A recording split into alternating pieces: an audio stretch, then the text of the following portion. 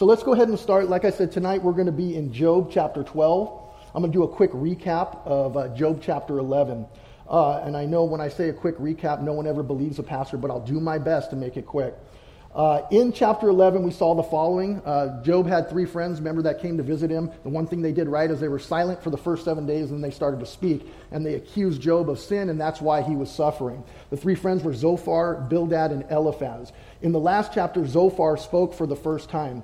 He accused Job, just as Eliphaz and Bildad had, that Job's suffering was due to his sin against God, and that God was actually disciplining him. Zophar accused Job of making long speeches, that he was very long-winded, and that he was trying to speak these long-winded speeches in order to distract them from pointing out his sin. As if he talked longer, they would forget about his sin. That's what he accused Job of in the last chapter. They said Job was mocking God. Zophar said, "You're mocking God."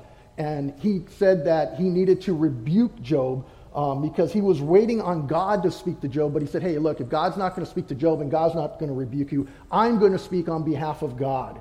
Now, the thing was, is Zophar was wrong, right? Job was not being disciplined because of his sin. He was suffering because Satan had asked for Job to be tested by God. First, Satan asked God, hey, the only reason he praises you is because you've never tested him. You've never taken anything from him. All you've done is give him wealth, you've given him 10 children, and you've blessed everything he touches. So as Pastor Dave always says, and as I say, a faith that has not been tested right is a faith that cannot be trusted. Job fell into sin, though. He did when he accused God of being unjust. Okay, because Job is in a bitter place. He's sitting in an ash heap. He's scraping his skin off from the sores that he has, and he's in so much pain he can't sleep. It says he tosses and he turns at night, and everyone he knows, kids later in the chapters are actually spitting on him in the middle of the street. So he's been basically excommunicated from everyone he used to love and who used to put him in high esteem. We read this in Proverbs, in a multitude of words, sin is not lacking, but he who restrains his lip is wise. In James we read, so then, my beloved brethren, let every man be swift to hear, but slow to speak and slow to wrath. That was the issue with both of these men. They kept talking, right? Zophar and his friends wouldn't stop talking. They kept talking in a multitude of words. Sin is not lacking. And that's what happened. They fell into sin by accusing Job of something he didn't do and misrepresenting what God was doing. God had not attacked Job. It was Satan. And then Job is accusing God. It's one thing to be accuser of the brethren, but to be accuser of God as being unjust, it was just wrong, and he had fallen into sin, again, by his speeches and his questions towards God. So when God did not speak to rebuke Job, like I said, Zophar decided to do it for him. Zophar says, God has given you less punishment than your sin deserves. Job, you're suffering, but you know what? You should be even suffering even greater for the sin that you have done.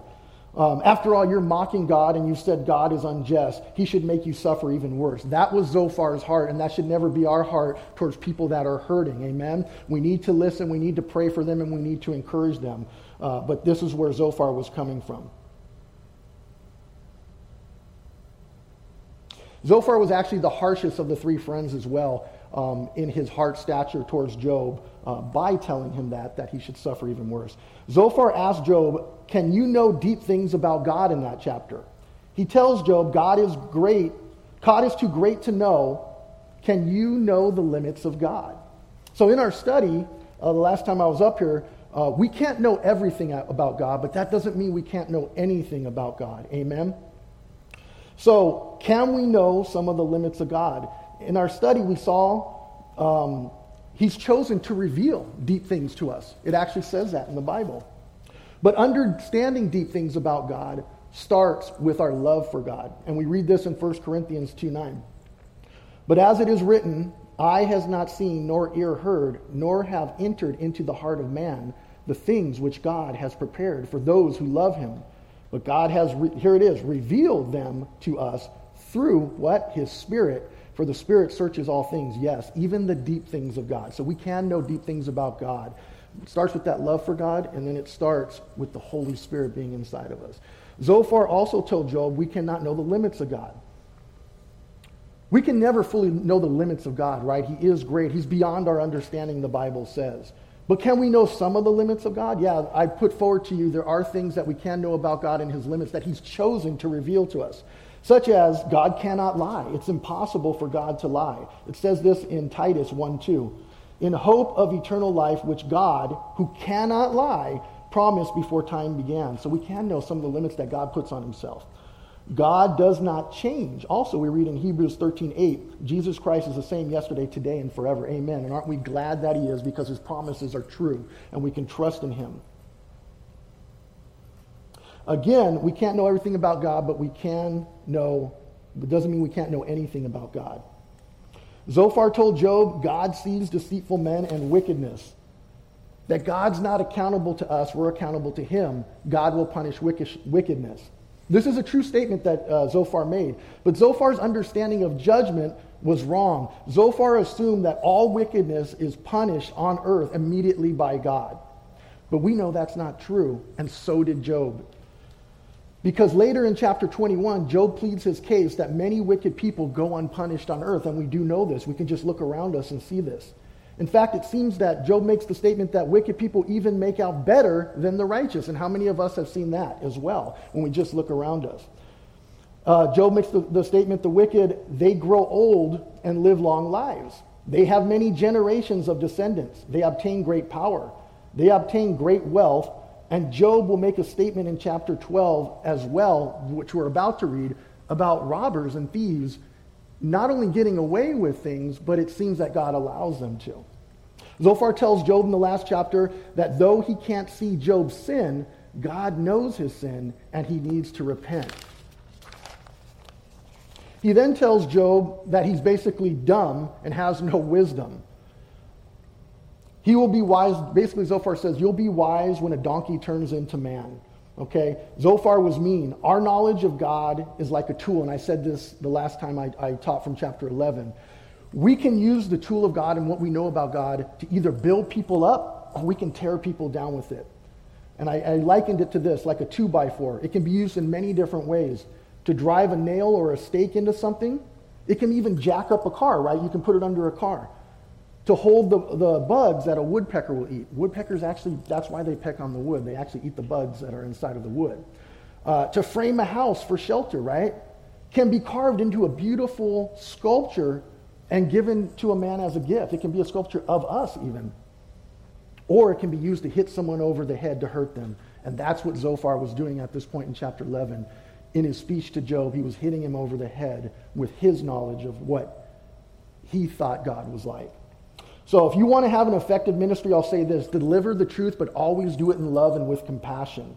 Love God, love people, don't be mean to people, be good, kind, fruits of the Spirit, gentle and loving, using the fruits of the Spirit. Guys, that's ministry. That's ministering to people. Focus on those things. Everything else hangs on it, like it says in the Bible. The law and all the prophets hang on. Love God with all your heart, mind, and soul, and love your neighbor as yourself. Amen? Follow that. That's a truth.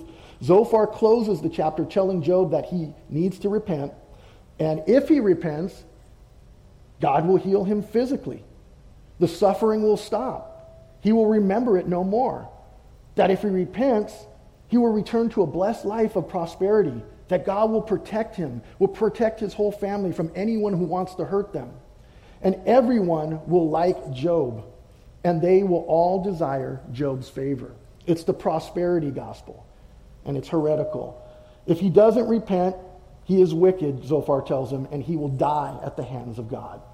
Zophar preached the prosperity gospel, which I said is heretical, and we know it's heretical because Paul himself asked God to heal him from his ailment 3 times, and God didn't. We read in 2 Corinthians 12, 7 through 10, and lest I should be exalted above measure by the abundance of the revelations, a thorn in my flesh was given to me, a messenger of Satan to buffet me, lest I be exalted above measure. Concerning this thing, I pleaded with the Lord. So he pleaded with the Lord 3 times that it might depart from him. And he said to Paul, my grace is sufficient for you, for my strength is made perfect in your weakness. Therefore, most gladly, I will rather boast in my infirmities, that the power of Christ may rest upon me. Therefore, I take pleasure in infirmities, in reproaches. And this is, great and powerful when Paul's saying this. He takes pleasure in infirmities, in reproaches, in needs, in persecutions, in distresses, for Christ's sake. For when I am weak, God is made strong and Christ is made strong. And then we're made strong. Amen? And many who believe in this false doctrine, when they are not healed or they're not wealthy or they don't get what they prayed for or asked for, then they believe what? That God is not real, right? Or that they just don't have enough faith. And then they end up walking away from God. And that's why it's a heretical doctrine. It destroys people's faith. And it's not biblical and it's not true. But this is where Zophar was coming from. He was urging him to go ahead and repent for some of these reasons. So this brings us to chapter 12. Some of you have outlines here. We're not going to be able to, that's another thing on the live stream. Because we're in a makeshift kind of live stream and in a different part of the building, you're not going to see the outline online. But I'll go ahead and read it to you. So, point 1, we must have knowledge and wisdom of Scripture and be able to defend our faith when others tell us about our God or ask us about our God. We must pour out our godly knowledge and wisdom into the lives of others. This wisdom can only come from a close relationship, guys, with Jesus and His Word. Amen? It can only come from that. So we'll start in verse 1. We'll read verses 1 through 3 if you're at home. We're in Job chapter 12. Job chapter 12, verse 1 through 3, because I just realized you don't have that on your screen, or maybe you do. I don't know. I don't think you do. And I'll go ahead and read verse 1. Then Job answered and said, so now what's happening is he's answering Zophar. Everything we just went through, that was Zophar's speech. Job's now got a rebuttal. Then Job answered Zophar and said, no doubt you are the people, and wisdom will die with you. But I have understanding as well as you. I'm not inferior to you. Indeed, who does not know such things as these? So Job, first of all, even with everything he's been through, I mean, just the pain and suffering, he still has sarcasm. That's what amazes me. So here he is being sarcastic. He says, all you geniuses, right? You know everything. You're the smartest people on earth. And when you guys die, no one else will have wisdom. Oh, yeah, I know that for sure. So he's being sarcastic. We'll all be helpless dummies once you guys are gone. That's kind of the way I look at it. They're know-it-alls, and that's what he's saying. You guys are know-it-alls. You just seem to know everything about God. So here we have, what we're about to see is an intellectual discourse between men and their understanding of God. I don't know about the ladies, but I know men like to do that sometimes. We'll sit there and debate for hours, right, and just go back and forth. And we do that sometimes with Scripture as well. We'll sit there for hours talking about the Lord, going back and forth. And that's what's going to happen right now. The first 2 chapters are explaining the story and how it's unwinding in Job's life and what's happening. You have 36 chapters, 36 of this back and forth between Job's friends that came to visit him in his suffering and Job. And then God speaks in 2 of the chapters at the end, 2 or 3, and then you have the last chapter that closes.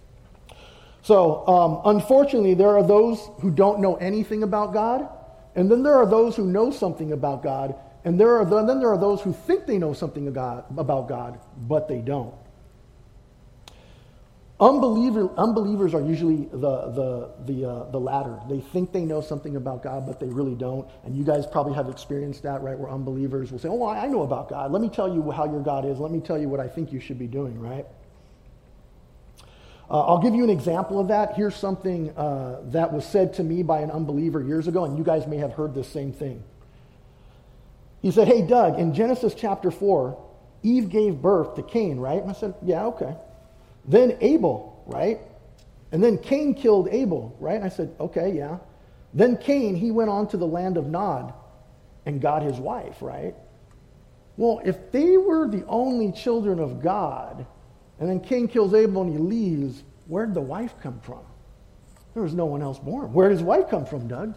Explain that to me, if your Bible's true. Now, you see, we have to look at Scripture and we have to know Scripture. We have to be able to defend our faith. You see, after Abel had died, Adam had Seth, if you guys remember, in Genesis.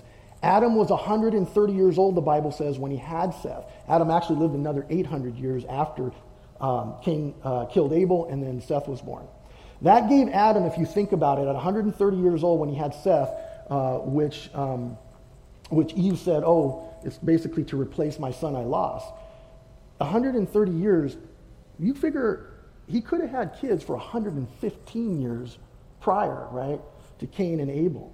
Now, Adam in that amount of time, if you do the math, and I'm not a mathematician, and I know you guys know that about me, he could have had about 80 children by that time when Cain killed Abel.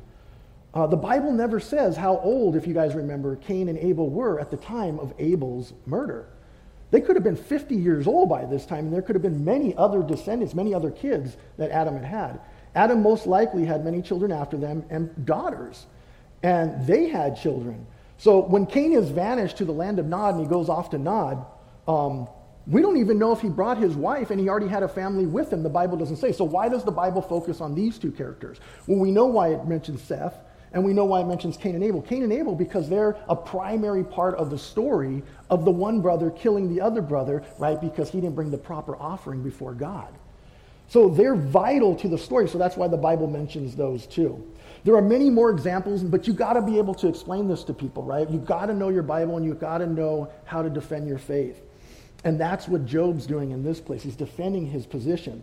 And there are many examples, but I will save them for another time. In verse 3, Job says, "Indeed, who does not know such things as these?" We must know our scripture, like I said, be able to defend our faith. And this is from 1 Peter 3:15, where it talks about always be ready to defend our faith. And as Christians, we have to do this. But sanctify the Lord your God in your hearts, and always be ready to give a defense to everyone who asks you a reason for the hope that is in you, with meekness and fear. Guys, so we got to be ready to answer these questions with the hope that's in us. So that's what unbelievers do, right? They think they know God, but they actually don't, but they're going to tell us about our God. And then there's those who don't know God at all. And they'll tell you, I don't really know God, and I'm not sure. And that's when I go, oh man, let me tell you about God. It's like the low-hanging fruit, right? They're going to give their lives and to the Lord and confess their faith and come to salvation.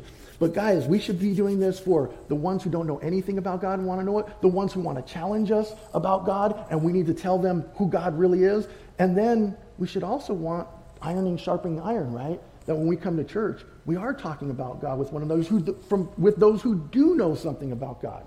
So all three of them are a blessed opportunity to talk about the Lord. Amen? So then there's believers, and some have a lot of knowledge about God, right? They believe in the Lord, they love the Lord, and they have tons of knowledge. And they want to debate biblical history, tradition, culture, and theology. I was one of those guys.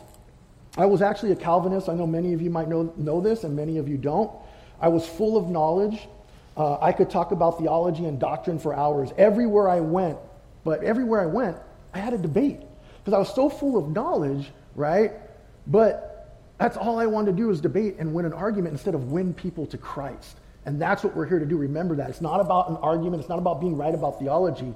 It's about putting Jesus in people. Church is not about putting people in seats. It's about putting Jesus in people. Amen? Because that's what we always need to point them to. The argument, I could win that a million times, but are they going to be saved? Are they going to be in heaven with me? No. So it's always about Jesus and salvation, guys, everywhere we go. So I had a guy who was a mentor of mine in Christ. He's actually now a senior pastor at another church. And he challenged me when I was younger, and I was full of this knowledge, and I knew so much about Calvinism and Arminianism. And what he told me one day, he said to me, I was into apologetics, right? Being ready to defend your faith, right? And he said to me, hey, Doug, you have so much knowledge about Christ. You have so much knowledge about God. I said, hey, man, I've really been into apologetics, and let me show you this scripture, and let me tell you what God showed me the other day. But you know what he said to me, and it crushed me. He said, you have all this knowledge about God, but what are you actually doing with it? Are you pouring into people's lives? Who are you discipling? Now, this was a guy who I had watched. He would go around his neighborhood. He was the youth pastor at the time. And he would pick up all the youth kids, as many as he could find, kids who had no father, kids living with their grandparents, kids of unbelievers. And he would pick them up and he would bring them to church. So I couldn't really have a rebuttal towards him because I saw him doing ministry constantly. And he did pour into people's lives. But I remember I got in the car that night, or that day after, it was after church. He said this to me at church. It was in a midweek. And we're driving home, and I said, you're not going to believe what, Pastor what's-his-name said to me. You're not going to believe what, and I told my wife, and I was mad. How dare he tell me that, what am I doing for God? And she goes, you know what? You seem so mad about what he said. I said, yeah, I am. She goes, Is it true? Why are you so mad? Is it true? Are you pouring into people's lives with the knowledge? Or are you just sitting there debating and talking about how much you know about God? And you know what? That humbled me. I sat there and I was kind of mad. I was still mad. I was trying to argue with my wife. But what she said was true.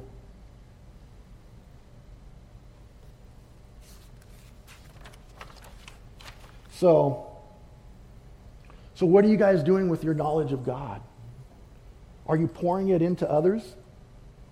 Who is discipling you, and who are you discipling? I would ask you that. You got to think about that. Maybe go to your prayer closet. Say, what am I doing with the knowledge of God? Who's discipling? Who's my mentor? Do I have one? Do I identify? Have I asked someone to mentor me?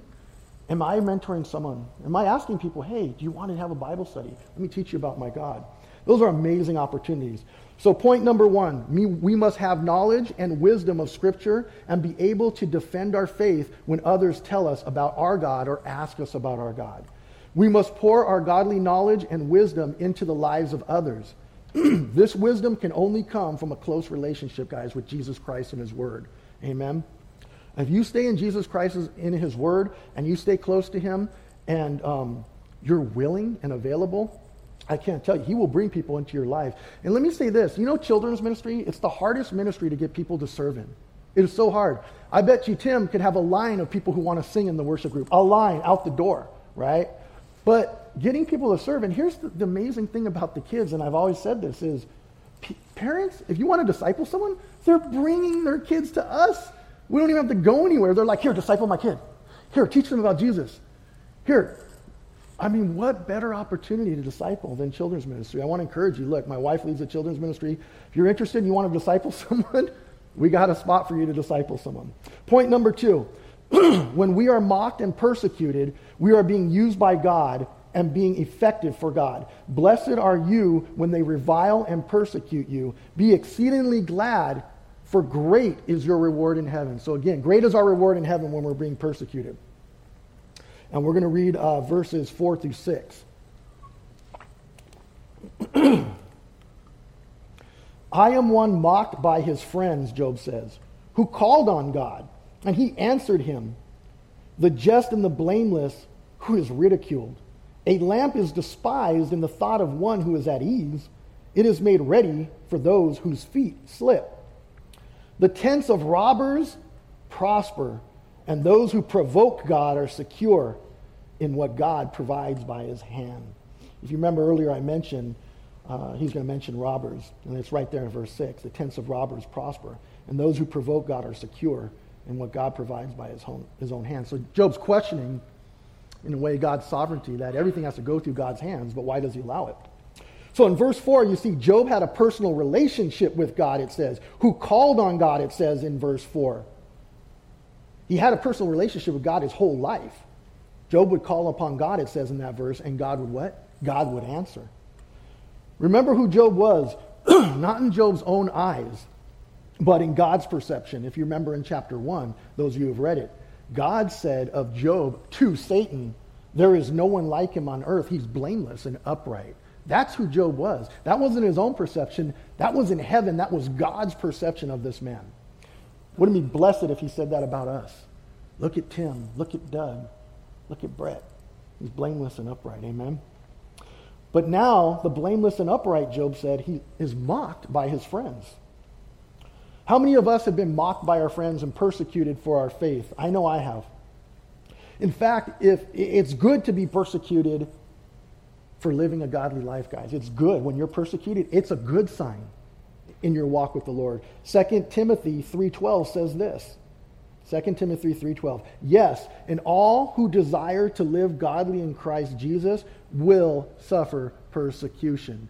Trials and persecution, it's not if they're going to happen. You've heard this before. It's just when. It's just when. Matthew 5:10-12 says this.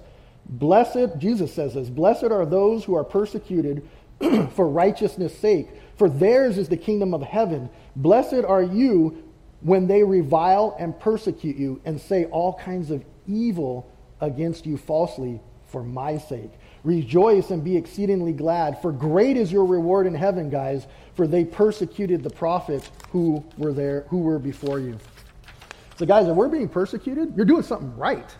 Not like you're doing something wrong. God uses the persecuted and uses them for his glory. So, just a really quick story. I share my faith a lot.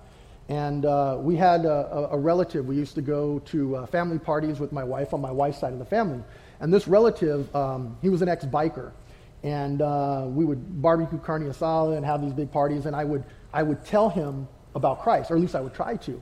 And one day he would always reject it, and he would get kind of, you could say, colorful with his language towards me and towards God. One day he told me this. He said, look, you keep it up, I promise I'm gonna knock you out. I'm telling you right now, you want to get beat up, keep telling me about Jesus. I'm just telling you, I'm warning you. At that point, I knew I was throwing pearl before swine, and I stopped sharing with him. Now, I've been threatened to be beat up 3 times in my life for sharing God. I don't know if you guys have. But I recommend it, being threatened to get beat up by sharing the Word of God, because God uses it mightily. And guys, live a faith that everybody can see and hear.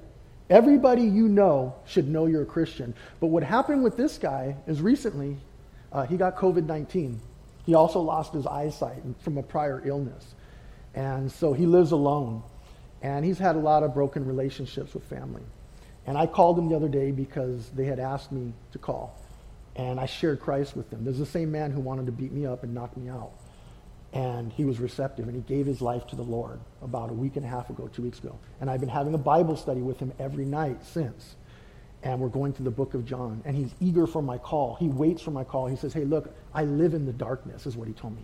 I live in the darkness. And when you call, I can't wait to hear the Bible. And the bottom line is, when we were reading through John, it says what? That Jesus is what? The light in the darkness. And I said, now you have light in your darkness. And I pray that God fills that house and he fills the rooms with your presence. And he told me, I used to be scared of the dark, but I'm not scared of the dark anymore. Guys, this is the same man who said, I will beat you up. You keep telling me. But see, when people get to a place of brokenness, and that's why we have to love them. That's why we don't get mad when they reject. That's why we count it all joy when they persecute us and mock us and revile us. Because there will be a time and they'll remember you, and you'll be the one who will be the light in their lives. Amen? Amen. So in that verse 5, he says, a lamp is despised in the thought of one who is at ease. It is made ready for those whose feet slip. Here's what Job is saying. This scripture is actually interpreted many different ways, and I'll leave it up to you. Like some scripture, there's multiple ways to interpret it. Every pastor is a little bit different. Job is saying this, I am a light, this lamp, but you despise me. Why? Because you're not going through the trouble I'm going through. You're not experiencing the suffering that I'm experiencing. So it's easy for you to despise my light. Because remember, Job was a righteous man. Some people always argue, a lot of pastors have looked at it in different ways. Were they truly concerned with Job's salvation, and that's why they kept telling him to repent and accusing him of things he didn't do and hitting him while he's down? Or had they seen this holier than thou man? Because remember, in these cultures, a lot of times it was the righteous works you did that made you holy. It was all about works. Did they see him from a period of time and say, see, Job was always holy? In fact, they call him a hypocrite at one time because they say, hey, you were the one who used to preach to other people who were suffering to be full of joy, to have peace in God, but now you're the one complaining. Well, so maybe they were coming after this lamp or this light. And Job is kind of saying here at the end of that verse when he said, it is made ready for those whose feet slip. I think what Job is saying is, if you were in trouble, you would want my help. And you would want me to be a light in your life. Because when your feet slip, that's when you need the lamp, right? When you need to see where you're stepping. See, guys, we can be a light illuminating in the darkness in people's lives. And they may not want that light at that time because it illuminates their sin. Amen? It brings that darkness to light. Light reveals what's in the darkness. In fact, they might even want to see us fall. Like maybe Zophar wanted to see Job just fall. But when people slip into a place of brokenness, like I shared that story with you about that family member, when they're in that place of brokenness, we're their lamp in their darkness. Amen? And then in verse 6, Zophar viewed God in this way. And we talked about it earlier, I mentioned it. Do good, God blesses you. Do wicked, God punishes you. But see, Job's refuting their view. This is kind of how they all think, all three of the friends. If it's true, Job says, then why do robbers prosper and those who provoke God are secure in what God provides by his own hand? He's saying if what you're saying is true, that the wicked get punished and the good get blessed, then why do robbers seem to be blessed and be secure? Why does God allow it, right? And Job was right. He even says God allows it, and he was right. Gives the prosper with his own hand. Gives it with his own will. God is in control of everything. Amen? But we also know about God right in the day of judgment. They won't get away with it. The Psalm of Asaph, which I believe is Psalm 72 or 73, can't believe I forgot it, but Asaph talked about that there will be a judgment. It's a great psalm, by the way, the Psalm of Asaph, if you ever want to read it. An amazing psalm. So Job at this point, as he's trying to figure out his relationship with God, that it's not just about, hey, he just blesses everyone who worships him and serves him, but we're going to go through trials. Job's figuring it out. He had to let go of his prior understanding of God, but what he couldn't do was give up on God. And that's what we can never do. Even when we come to forks in the road where we're wondering about our relationship with God and God's character, never give up on God, because he'll never give up on you unless you completely reject him your whole life. Amen? And point number 2, was when we are mocked, guys, and persecuted, we are being used by God and being effective for God. So don't think that mocking and persecution is something you did. God is using you in other people's lives. Amen? And blessed are you, it's part of my outline, blessed are you when they revile and persecute you. Be exceedingly glad, and great is your reward in heaven for that persecution. Point number 3, God's eternal Godhead are seen in the creation by the things that are made. But God is much greater than his creation. Always worship Jesus, guys, not the created. God speaks to us of his existence daily. Just observe the evidence around you. You can see the glory of God everywhere around you. Amen? It's apparent. It's undeniable. But yet, they still deny it. Verses 7 through 10. But now ask the beasts, Job says, and they will teach you, and the birds of the air, and they will tell you, Zophar, or speak to the earth, and it will teach you, and the fish of the sea will explain to you, Zophar. Who among all these doesn't know that the hand of the Lord has done this? Again, God's sovereignty has allowed everything. In whose hand is the life of every living thing and the breath of all mankind? So in verse 9, he says, who among all these doesn't know what you guys have already told me? You've told me nothing new. You're not helping me. I know the Lord does this. I know God had to allow my suffering. Zophar, we all know this. It's apparent that even the animals know that God is in control and holds everything in his hand and gives breath to all living creatures. God is in total control, and I know that. That's what Job's saying. But he also says, and I find this very interesting, the earth will teach us. Will teach us what, guys? That what's happening to Job is not that simple. Again, remember he was talking about robbers? He's talking about, hey, look around me. What you're saying doesn't seem to add up. See, Zophar can have theories. We can all have a theory about something. He can have his theory about wicked men and good men and how some are blessed and then some are punished. But when the evidence around us, guys, doesn't add up, our theories are what? They're just a good theory. Theory of evolution. Really? I've never seen a monkey turn into a man, and I've never seen a fish walk out of the water like a man. Never. When I see that, then your theory might have some evidence behind it. But until that happens, no. And that's what they hide behind, right? Just going into evolution. They say, well, you know what? You can't empirically believe God is real and that faith is real and that your God existed, right? And you hide behind that. Everything you say, well, God's just God and he can do anything. Well, they hide. You know who their God is, right? The 5 billion years, the million years. Why? Because none of us were here then. We can never say it didn't happen. Never. It's impossible. A billion years. Well, that's done. You're right. A billion years. Find me someone's been around a billion years. Okay. Then we'll have a debate. So, it's just a theory until there's evidence. And that's what Job's saying. You have a theory about the wicked and the good, but I don't see it. But here's what we do know about the earth. The earth and animals do speak to us, as Job mentioned. They speak to us about how mighty and incomprehensible God is and how beyond our understanding he is. So here's something I've always wondered. You guys may have wondered this too. Cute animals die all the time. I got little rabbits in my backyard. They're the cutest little thing, and snakes eat them in the back canyon, right? Why do they get eaten by such ugly things? I hate snakes, by the way. Can't stand them. The ocean is so powerful. Pastor Tim knows this. I go out he goes surfing and I go bodyboarding. He always says, you're inferior to me because I can stand up and you can't.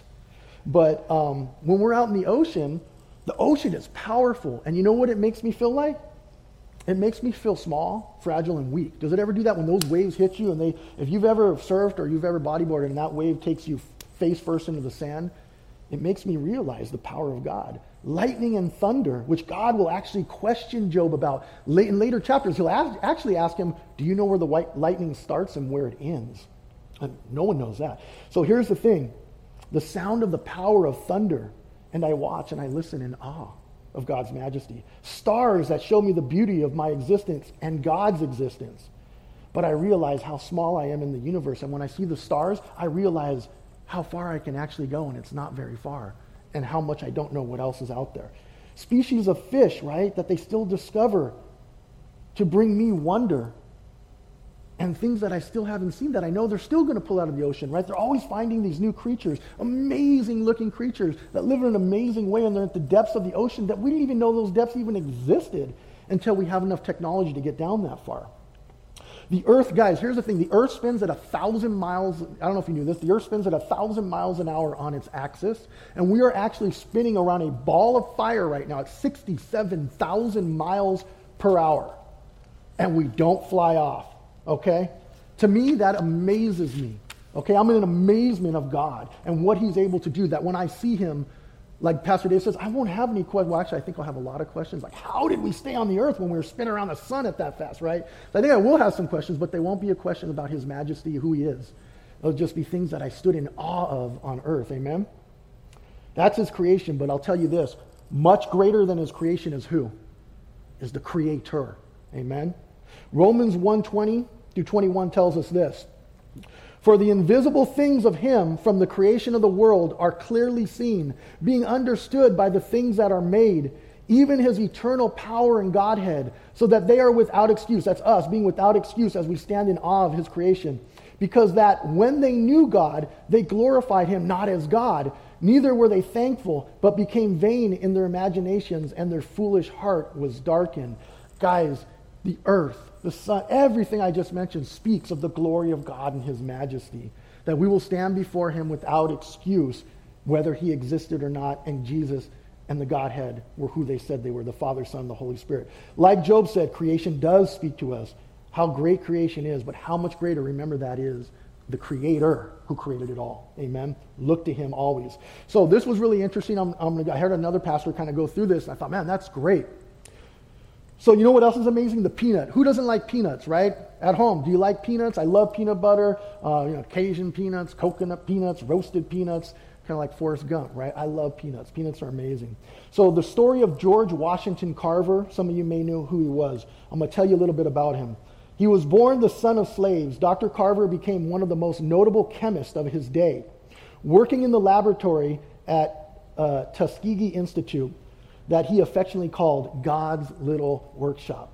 So he was a Christian. He developed over 300 innovative uses for the peanut, as well as breakthroughs in the use of sweet potatoes, pecans, and soybeans. The boldness of Dr. Carver's faith can be observed in the account of his address to the U.S. House Ways and Means Committee in Washington, D.C. in 1921. So he was giving testimony before Congress. Initially, he was given only 10 minutes to speak, but the committee became so enthralled that the chairman of the committee said, George, go ahead, brother. Your time is unlimited. He spoke for an hour and 45 minutes expounding on the potential of the peanut. At the end of his address, the chairman asked him this at the end of his peanut testimony. Asked him how he had learned all these things about the peanut. And you know what George Carver said? From an old book.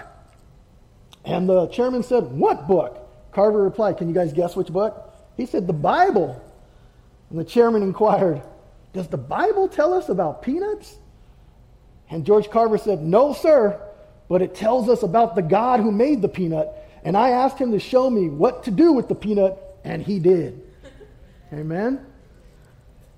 Seek God and ask for answers, amen? And he'll show us amazing things. He'll show us amazing things about creation, like Job was talking about. Oh, how much greater is the Creator, guys, than the creation. May we always worship the Creator and never the creation. One more quote from Carver I'm going to read you. I thought it was amazing. I guess he has an autobiography. I think he wrote it, or it might be a biography, but might be worth looking into. He said this: "My purpose alone must be God's purpose, to increase the welfare and the happiness of his people. Nature will not permit a vacuum. It will be filled with something." So what he's saying is, nature and the world alone will not allow us to be filled with something. We'll either be filled with the world or we'll be filled with Jesus. Amen? And it's our job to bring Jesus to the people. Amen? That's why I said everyone should know you're a Christian, whether it's at work, whether it's your kids or your family, whether it's your relatives, wherever you are, at any celebration, they should know you're a Christian. And then he said, it will be filled with something. Human need is really a great spiritual vacuum which God seeks to fill. Remember, we were born for worship. That's why we worship things. That's why sometimes we worship things of the world, whether it be movie stars, whether it be music, whether it be material things. We were made to worship, but our original purpose, remember, God made us to worship who? Him. Amen? So he says, great spiritual vacuum which God seeks to fill. With one hand in the hand of, I love this, with one hand in the hand of fellow man in need and the other hand in the hand of Christ. He could get across the vacuum and I became his agent. He's saying I'm a mediator between man and God. I bring men into the presence of God. Amen? And that's what I was talking about. Be about Jesus. Bring men into the presence of God. Then the passage, and then he says this after he says, I became an agent. Then the passage, I can do all things through Christ, which strengthened me, came to have real meaning as I worked on projects which fulfilled a real human need. Forces were working through me, which amazed me. I would often go to sleep with an apparently insoluble problem, so an insolvable problem, and when I woke up, the answer was there. He says at the very end, he closes this statement with, why then should we believe in Christ? Why then, we who believe in Christ, why should we be surprised at what God can do with a willing man in a laboratory? The key word, and I underline that, guys, is willing. Are you willing? Are you willing to go into the promised land? Are you willing to take all that God has for you? He has amazing things for you. Like I said, teaching the children's ministry, that's where I started. I give God, I get to do this. I get to stand up here. Not everyone can be a pastor, but be willing and available. Pastors always say this. The number one gift someone can have is being available and willing. Pastor Tim said this. He said at the men's ministry, I've used it. Be fat. Right, Timmy? Be fat. Faithful, available, and teachable, and see what God does in your life. Faithful, available, teachable. Keep those close to your heart and see what God does. So in point 3 was God's eternal Godhead are seen in creation by the things that are made. But God is much greater than his creation. Always worship Jesus, not what he has created. God speaks to us of his existence daily. Just observe the evidence all around you. Amen. Point 4, knowledge is when you know how to or what you should do, wrong from right. Godly wisdom is when you actually do it, the knowledge that you have. Godly wisdom comes from more time, and how do we get godly wisdom? Comes from more time spent in God's presence, his word, prayer, and fellowship, and godly counsel from other godly Christians, guys. Okay? That's wisdom. So let's read verses 11 through 13. Does not the ear test words and the mouth taste its food? Wisdom is with the aged men, and with length of days understanding. With him are wisdom and strength. He has counsel and understanding. Job is saying here, I hear what you're saying so far. It doesn't taste right, though. It doesn't sound right. You're actually not listening to me. I'm telling you I didn't sin. I'm telling you I'm trying to figure out what God's doing. I'm telling you the natural world around you doesn't add up to what you're saying. Guys, we know when something doesn't taste right? When you go to eat something and it's rotten, like have you guys ever drank rotten milk, right? You know immediately when it hits your tongue, whoa, and you spit it out immediately, right? And you hope you're not going to get sick. That's what Job's telling him. What you're telling me ain't right. What you're telling me don't add up. Job is either saying, Zophar, you're younger than me when he talks about age. Wisdom is with aged men. Now, here's the thing. Do you necessarily become wiser does everyone become wiser when they get older? In fact, some actually, I could argue, become more stubborn and less wise as they get older. And I understand they're getting older and a lot of things, might bother them. It's hard getting old. But at the same time, right, it doesn't mean that, because someone can be way more spiritually mature than another just because they spent more time with God than the other person. That's usually why. So he's entertaining that. Zophar, you're younger than me, and I am older with wisdom. That wisdom comes with age. So I think Job's saying, hey, look, I know what I'm talking about. You're actually younger than me. I've been around longer. I've experienced more. Wisdom is different, though. Worldly wisdom does us no good, guys, in our relationship with God and our relationship with people. Job is referring here to godly wisdom. Amen? We're all on the same page. But godly wisdom comes from where? I mentioned it earlier in the point. It comes from more time spent in the presence of God, in God's word, in prayer, in fellowship, and counsel from other godly Christians, ironing, sharpening iron. Wisdom and knowledge are two different things, and I'm going to explain them very quickly. Knowledge is when you know how to or what you should do, and some would say when you know right from wrong. Wisdom, guys, is when you actually do what you have knowledge about. It's when you actually do it, okay? Because if you know right, but you do the opposite, is that wisdom? You do the wrong thing? No. So wisdom is practicing what you already know to be right. Jesus tells us this. He actually tells us what wisdom is in Matthew. Those of you who take notes, Matthew 7, 24 through 26. I'll read it to you. Jesus says, therefore, whoever hears these sayings of mine and does them, I will liken him to who? To a wise man who built his house on a rock. We all know that, right? Maybe from Sunday school. And the other man builds his rock on sand, right? When the storm comes, it blows away the other house and it falls. And he says in verse 26, but everyone who hears these sayings of mine and does not do them will be like what? A fool. A foolish man who built his house on sand. Jesus says, hey, look, you can hear my word, but you actually have to put it in act. You can hear what I told you is right and what's wrong, but you have to do what's right. And when you do that, your house is on solid ground in that verse. It's built on a rock. Well, who's the rock? The rock is Christ. Jesus Christ, it says in the Bible, in the Old Testament, he's the cornerstone, right? And that stone is an offense to those who don't believe. But everything is built on those cornerstones. You don't have cornerstones when you build a foundation, you have nothing. So guys, Christ must be our cornerstone and our foundation. But when we don't do what he tells us, Jesus says we're fools and our house is unstable. Again, wisdom is not knowing what Jesus says, but actually doing what Christ says. So I would ask you this, and the men in the room and men at home, are you leading your houses? Are you doing what Jesus says? Are you setting the example for your wives, for your children, for your nieces, for your nephews, whoever it may be? Are you working hard? Are you reading your Bible daily? Are you governing your home, meaning that you have a set of rules for your children or anyone who's under your roof? Look, here's the thing. I have rules in my home, and my daughter just came back to live with us. My daughter's 23 years old, and we have rules. You come to church. That's a rule in my house. You work. That's a rule in my house. Amen? And we're going to teach my kids the Bible. For me and my house, we will serve the Lord regardless. I love God first, love my wife, then my kids. God always comes first.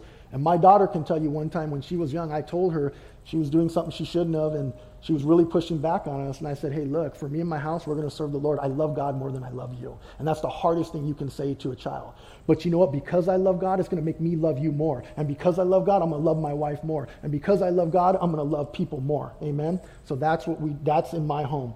And that should be in all of our homes. Amen? We should do what Jesus tells us to do. Are you praying and doing devotionals with your family? Are you taking them to church consistently, men? Are you coming consistently? Right? James 1:23 through 20, chapter 1, verse 23 through 25 says this. For if anyone is a hearer of the word and not a doer, he is like a man observing his natural face in the mirror. For he observes himself, goes away, and immediately forgets what kind of a man he was. But he who looks in that perfect law of liberty and continues in it, and is not a forgetful hearer, but a doer of the work, this one will be blessed in what he does. Again, wisdom is not just hearing, but doing. If we come to church on Sunday, but we don't do what Christ asks us to do on Monday through Saturday, what do we say? Sunday didn't count. Sunday didn't count. We come to church tonight on Thursday, but then we go live like the world Friday through Saturday before we get back to church on Sunday. Thursday didn't count. Guys, we must take God's word. It must live in our heart. It must be in our actions. Amen? James says in that verse, looks into the perfect law of liberty. So he said, but he who looks into the perfect law of liberty and continues in it. So what's the law of liberty? The law of liberty is the Word of God. It's Jesus revealed to us in the New Testament. It's the new law and the new covenant. Under the old law, if you remember, we were condemned. It said we were cursed, right, by that old law. Because all it could do was reveal to us how bad we were and how sinful we were. The new law gives us freedom. It gives us liberty from what? Liberty from sin. Jesus took that upon himself. But it doesn't give us freedom to sin. You've heard Pastor Dave say that many times, many pastors. It doesn't give us freedom to sin. And then it says, and he who continues in Christ is a doer of the work of God. Guys, we have liberty in Christ. We are not sinless, though. But I'll tell you what, when you know Christ, you guys should be sinning a lot less. I should be sinning a lot less than before I knew Christ. Amen? There has to be that change. That's what repent means. Repent means to have a change of mind. It means to be facing this way, going in this direction, and you stop and you turn around and now you go in that direction. That's the world. That's the devil. And now here's the Holy Spirit, and Christ is in this direction. That's what it means.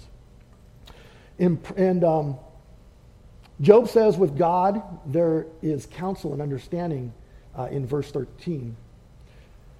So I've gotten counsel from mature Christians for almost about 15 years now. But godly counsel, just like wisdom, needs to be put into action, okay? It says this in Proverbs 12:15. Proverbs 12:15 for those of you who take notes. The way of the fool is right in his own eyes, but a wise man listens to advice. I can't stress this enough. I tell the youth group this all the time, right? Youth group who are out there. There's nothing like godly wisdom. If I have a major decision in my life of what I'm going to do, and I'm on the fence and I don't know if I'm hearing from God completely, what I do, and I do this a lot. I get counsel a lot. A lot of times it's from Pastor Dave or other people who are mature in my life. I'll get 3 different counsels, and then I'll look at them all, and then I'll make my decision. There's nothing like godly counsel. You want to save yourself a world of pain and making bad decisions? Speak to God first, pray without ceasing, and then go and ask mature Christians who are as mature as you or more mature what you think you should do. And keep you out of a lot of trouble, Christians. Point 4, knowledge is when you know how to or what you should do. Godly wisdom is when you do it. I thought I already went there. Oh, I'm sorry, I did. That was me covering the last point. We're going to point. That was me covering the point that I mentioned earlier. Point 5, God is sovereign. A.W. Tozer said this, God dwells in eternity, but time dwells in God. He has already lived all of our tomorrows as he has lived all of our yesterdays. God is in total control over everything that happens on earth and in the heavens. Jesus, guys, is the same yesterday, today, and forever. The reason, I'm going to read you something else here before we move on. This last half, and we're going to go pretty quick. Let's see how much time I have. 14, verses 14 through 25. This is going to speak of the sovereignty of God, how God is in total control. And this is something that is debated theologically, right, for thousands of years. But I'm going to shed some light on it. A.W. Tozer put it this way, God dwells in eternity, but time dwells in God. He has already lived all of our tomorrows as he has lived all of our yesterdays. This is how God sees time. We see time completely different, right? Well, yesterday was yesterday. I wonder, and I don't know what's going to happen tomorrow. God already knows for eternity. That God appears at time's beginning is not too difficult to comprehend, right? But that he appears at the beginning and the end of time simultaneously is not so easy to grasp. Yet it is true. Time is known to us by a succession of events. It is the way we account for consecutive changes in the universe. Changes take place not all at once, but in succession, one after another. And it is the relation of after to before that gives us our idea of time, right? What happened and what's going to happen and what's happening now. A.W. said this, we wait for the sun to move from the east to the west or for the hour hand on the clock to move on the face of the clock. But God is not compelled so to wait. For him, everything that will happen has already happened. He sees everything now that's ever happened and ever will happen. Time is not a concept for God. It's within him. It's our concept. It's our understanding of our lives. So let's read verses 14 through 25. And you'll see what I mean, why I explained that God sees everything. And we don't fully know. We can sit here and we can debate it. But the bottom line is God has a permissive will.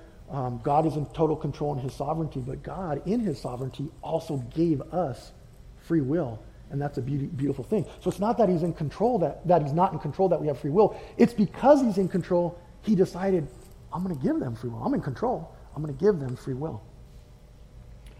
Verse 14, if he breaks a thing down, Job says, it cannot be rebuilt, right? Ask them how that worked out in the Tower of Babel, right? When he confused their languages. They had built up this tower and they said they were going to build their way to the heavens. But he confused their language. See, if God doesn't want something built and he wants to break it down, done. Could you imagine? That could happen today. We want to go to Mars, right? I'm just kind of thinking about this out loud. We want to go to Mars, right? And this whole SpaceX and everything, and we're going to build a... God doesn't want us to go to Mars. What's to say he couldn't confuse our language again and set SpaceX back another 50, 60 years? Elon Musk would be dead and gone by the time he changed all the languages and none of them communicate with him. Like, why doesn't the rocket take off? I don't know. I can't understand what he's saying, right? So God could do this again. That's what I thought about while I was doing my study. And what this shows is that when something, God tears it down that man builds and it can't be rebuilt, it shows us God's power over material things.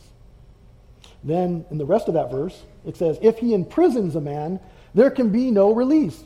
Guys, God is not like man, the Bible says. God is impartial. Men are partial, right? So it doesn't matter if you get in trouble and you do something wrong and you go stand before the judge and says, hey, you're going to be sentenced, but then we find out the prosecutor of the guy who committed the crime is his dad, and then his grandpa's the judge. They might show some partiality, right? And say, oh, let's just let him off. He's my grandson, right? God is not impartial. When God decides to put you in prison, you're going to be in prison. You're going there. And here's the deal with that. Will people end up going to prison in the end that reject God? Right? It wasn't made for people, but hell. And yeah, I said hell because like I said in the beginning, we teach the whole counsel of God here. I'm not afraid to say that. Hell is a place, right? And people are going there, and that's where they'll be permanently in jail because of God's judgment upon mankind. They go there, and the saddest thing, they go there forever. Eternity. And this is where God shows his power over mankind. And guys, that's why we should always be eager when you meet someone and maybe they don't talk like you, maybe they don't look like you, maybe they rub you the wrong way, maybe they're just mean.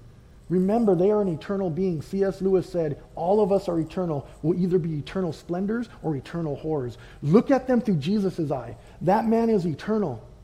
That man needs that God-shaped hole filled in his heart. Look at everyone as eternal beings and share the word of God with them. And when you look at people that way, that they're all eternal and they're going to end up eternally, right, with the gnashing of teeth and separated from God, your heart should change and be like, you know what, I need to tell more people about God. You need to care for people, amen? I need to care for people. And then it says in verse 15, if he withholds the waters, then they dry up. If he sends them out, they overwhelm the earth. Just ask Noah about how the waters overwhelm the earth, right? God here shows his power. First was over mankind. Now he's showing his power over what? Nature. Verse 16.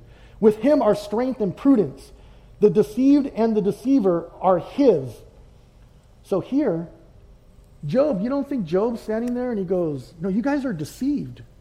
You guys are deceived. The deceiver was the devil. And he struck me with this. Now, Job didn't know this, but right, we know. The devil was the deceiver, and now these men are deceived. And Job's like, you know what?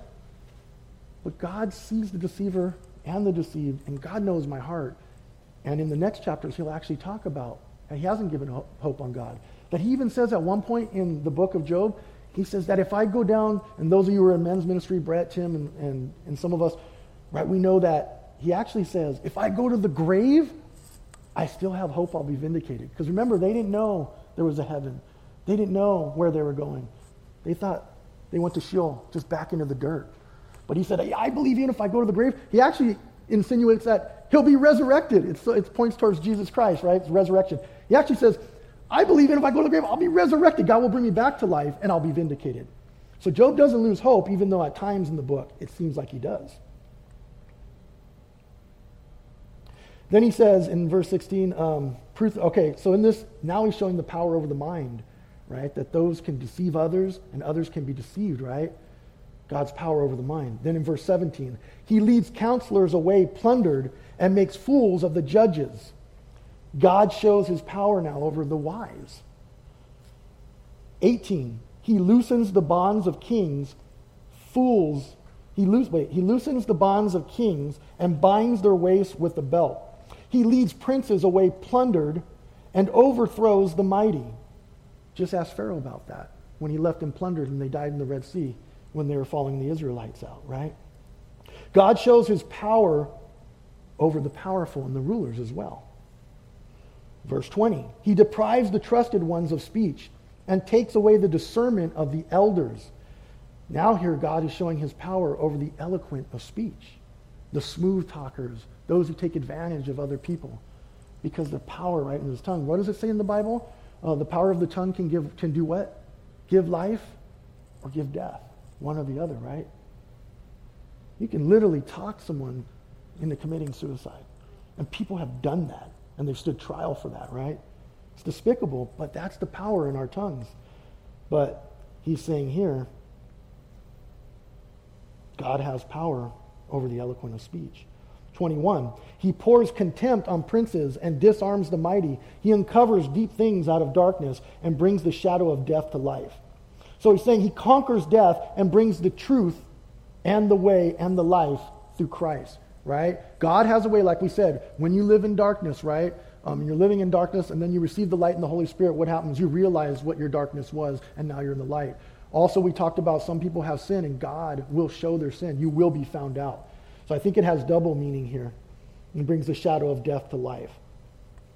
So here he conquers death and brings the truth, the way, and the life through Christ. 23, verse 23. He makes nations great and destroys them. He enlarges nations and guides them. God here shows his power over nations and what? Governments. So this whole thing we're going through here, like I said, this too will pass. But remember, we have the favor of God as believers, right? Church is not going to stop. Ministry is not going to stop, okay? And they can't stop us.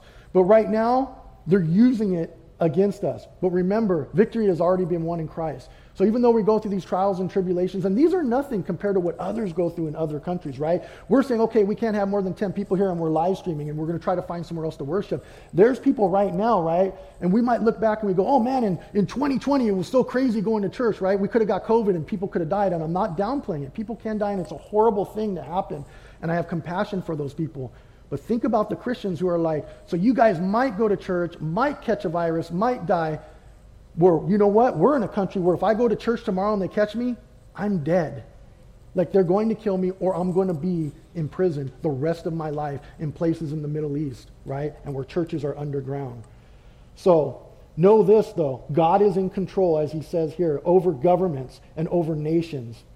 He grows nations who bless him. That's why we love the Jewish people, right? He'll bless those who bless the nation of Israel. That's why we have their flag in the sanctuary. That's why we're in this sanctuary and we love the Jewish people. Verse 24, he takes away the understanding of the chiefs of the people of the earth. Again, he takes away understanding from the rulers. That's who the chief of the people, right? Our leadership.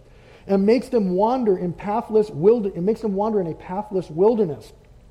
When the leaders of nations reject God, and God's understanding and wisdom of creation and people, they are wandering in the middle of nowhere in the wilderness.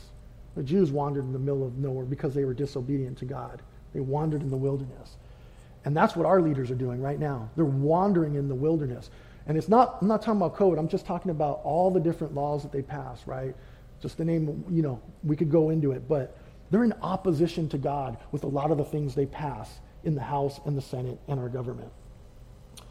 You don't want to be in opposition to God. You're like walking in the wilderness. Verse 25, and we'll close with this. They grope in the dark without light, and he makes them stagger like a drunken man. Guys, they have rejected God to the point where God will leave certain people in the dark to remain blind. Right? He did that to Pharaoh. Remember, he hardened Pharaoh's heart, but he gave him numerous chances to repent. He gave him numerous chances to be obedient, and he stood in opposition to God. Guys, our leadership right now, they hate church, they hate evangelicals, they hate preachers, they hate the Bible, they hate Christians, and these are not just our leaders. These are people who are in opposition to God, people who just don't want anything to do with God. They hate the Bible. They were just burning Bibles the other day in Portland, Oregon. They're throwing them in the fire with the American flag. They hate Christians. They hate the words Merry Christmas. They hate God bless you, and they hate Jesus. But remember, they don't hate us. They hate what we represent. But remember, in our persecution, count it and be exceedingly joyful about it. They have to live a life doing people who are like that have to live a life doing everything possible to reject Jesus and eternal life. If any man ends up separated from God for eternity, you've heard Pastor Dave say this, it's because he knew exactly what he was doing when he rejected God. He did everything possible to reject all the prophets and the apostles and the disciples and us who bring the good news and glad tidings of salvation, of the peace in the gospel. Amen? So, I don't have an outline. I was going to do a recap and I forgot my outline. So, here's what I will say. If you want to know this God and you're out there on the live stream and you want to have a relationship with God and you don't want to end up in jail for eternity, you don't want to end up separated from Jesus, and you want to know this God who shows us his majesty and shows us who he is through all of the universe and through his creation, and you no longer want to worship the creation and have all your treasures on worldly things, things that will pass away, but you want to have your treasures in things that are eternal, and you want to know Jesus Christ, we want you to know Jesus Christ. And it says in Romans 10:9, if you confess with your mouth that Jesus Christ is Lord, and you believe in your heart that the Father raised the Son Jesus from the dead, you shall be saved. So if you're out there right now and you want to give your life to the Lord, whether you're watching this live stream later or watching it right now, I want to lead you in that prayer. I want you to give your life to the Lord. May today be the day of salvation. Don't wait. The beginning of this book, Job's 10 children, they all died at once. They didn't know they were going to die that day. The house just fell on them and took their lives like that. Today may be your last day. So may today be the day of salvation. So I want you to pray with me. Lord, I come before your throne. I ask you for forgiveness, Father, for rejecting you for all these years. I ask you to forgive me of my sin, the sin I've committed against you and the sin I've committed against others. And Lord, I confess with my mouth that Jesus is Lord. And I confess that I know that the Father raised him from the dead, and I want to be saved. And I want the Holy Spirit to come into my heart. Say those words and pray those words, and it says you shall be saved. And it says the angels are rejoicing in heaven right now that you have made a confession of faith to give your life to Jesus. And this is just the beginning. And the next steps is you need to start reading your Bible. You need to find a good God, Bible teaching church, and you need to be in fellowship. So go to our website, cccalabasas.com. We're going to give you a Bible free of charge. It's a really nice Bible. Looks just like this. And we want to send it to you. And on our website also is our phone number. It goes right to our senior pastor's phone, Pastor David Johnston. Call that number. We want to pray with you, and we want to get you into a good Bible teaching church and recommend one. So again, the worship team wants to come on up.